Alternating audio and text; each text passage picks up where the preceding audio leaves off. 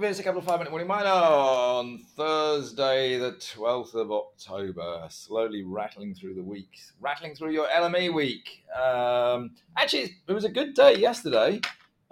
Many people might not realize that we do actually have a mining asset management division at VSA Capital, run by the incredible Alison Turner, who is an incredibly good fund manager, actually. She's very smart.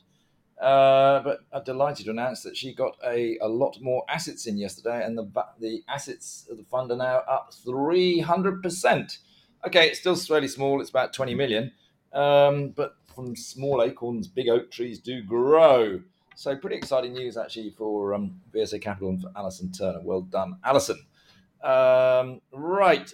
Paul, how's your LME week going? Going right along. Yes, thanks. And the Northern Miners Portion Canadian Symposium starts today for 2 days, so really booked up there too. Yeah, okay. And if anybody from Wogan is listening, thank you for your head starter lunch yesterday and the traditional Bloody Marys. Lots of people I met there that was good to catch up with. Right, let's start off with some news today. There are some various bits and pieces out. Why don't you start off with Andrada Mining, which is the old tin, Namibian tin. Well, it still is Namibian tin, but it's also got lithium. Go on, Paul, tell us all about it. Yes, that's right. They're going to commence exploration on exploration license 5445 there in Namibia, and that includes the Brandberg West tungsten copper mine. So you have to say Andrada is getting involved directly into evaluation of tungsten and copper to add to their tin and lithium focus at the moment in and around the U.S. Mine district. Brandberg West license 110 kilometers west of the existing U.S. Operations here at this point. And it is the first stage of exploration, but they do have a planned 3,000 meter drill program to begin sometime in the second half, yet probably prior to year end, I would suspect. Okay. Well, keep going with the news, Paul. I'll let you just rattle through. Yep, we had the important news production side here on two companies. First of all, Centamin, the London quoted Egypt gold miner, released a new life of mine plan for the Sukari operation there in Egypt. Some highlights of that include a lower strip ratio intended for the open pit.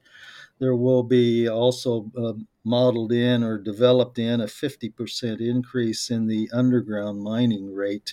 And as a result of that, because it is a coarser gold component than the open pit, they will install a gravity circuit into the mill to aid in the recovery of that.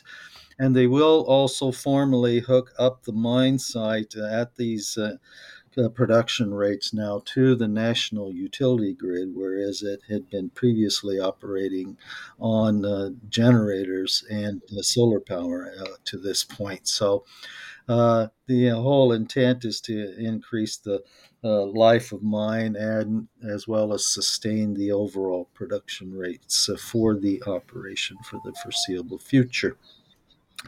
The other key piece of news on operating companies came out from Orezone, the mining company that operates the Bambore gold operation in Burkina Faso. They have released their phase two expansion plans for Bambore, which includes a capex number there short of $200 million for that expansion, which will bring the annual output of the mine above 200,000 ounces per year. It's looking like conventional open pit mining, low strip ratio of less than 2 to 1 will be maintained, and it is based on a mine life of 11.3 years, containing just over 2 million ounces. Their all-in sustaining costs they expect at this time about $1,000 an ounce, and they intend to hold once the phase two completion is done, an all-in sustaining cost below $1,200 an ounce. Okay. Anything else you want to talk about, Paul?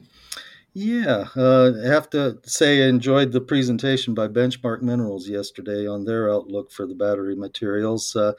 Just one little tidbit of update here. There are about 404 gigafactories in various stages, either operating, planned, or proposed, of which over 190 are now operating across the world. And you have to remember there were no gigafactories at all in 2013 when the VSA started calling this sector. So you're looking at a scale up in industrial capacity that we haven't seen across the world in any sector probably since World War II. And their outlook is pretty bullish still at this stage for all the commodity materials, but they were less willing to talk about what they expected in the short term over the next 12 months. And that seems to be playing through across all the LME week presentations I'm seeing, is that these miners and consultants just unwilling to talk about what they see coming in the next several months here. It's tough out there. There's also a very interesting Goldman Sachs report out on actually on the lithium-ion battery space, and it does comment that it sees it sees plenty of production of lithium, and doesn't expect to see the lithium price go up. In fact, it continues to see the price of lithium batteries going down even lower. So lithium is not a one-way bet.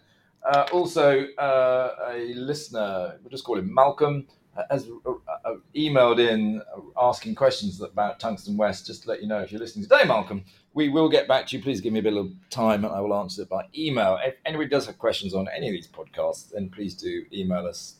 I'm more than happy to answer. On that note, though, Paul, we'll call it a day, and tomorrow's Friday. Yippee! We'll speak again then. Very good. We will see you then. This podcast has been produced and edited by VSA Capital. It is intended for information purposes and not as investment advice. The information is intended for recipients who understand the risks associated with equity investments in smaller companies. Please do your own research and do not rely on a single source when making an investment decision. VSA Capital may derive fees from this content and seeks to do business with the companies mentioned.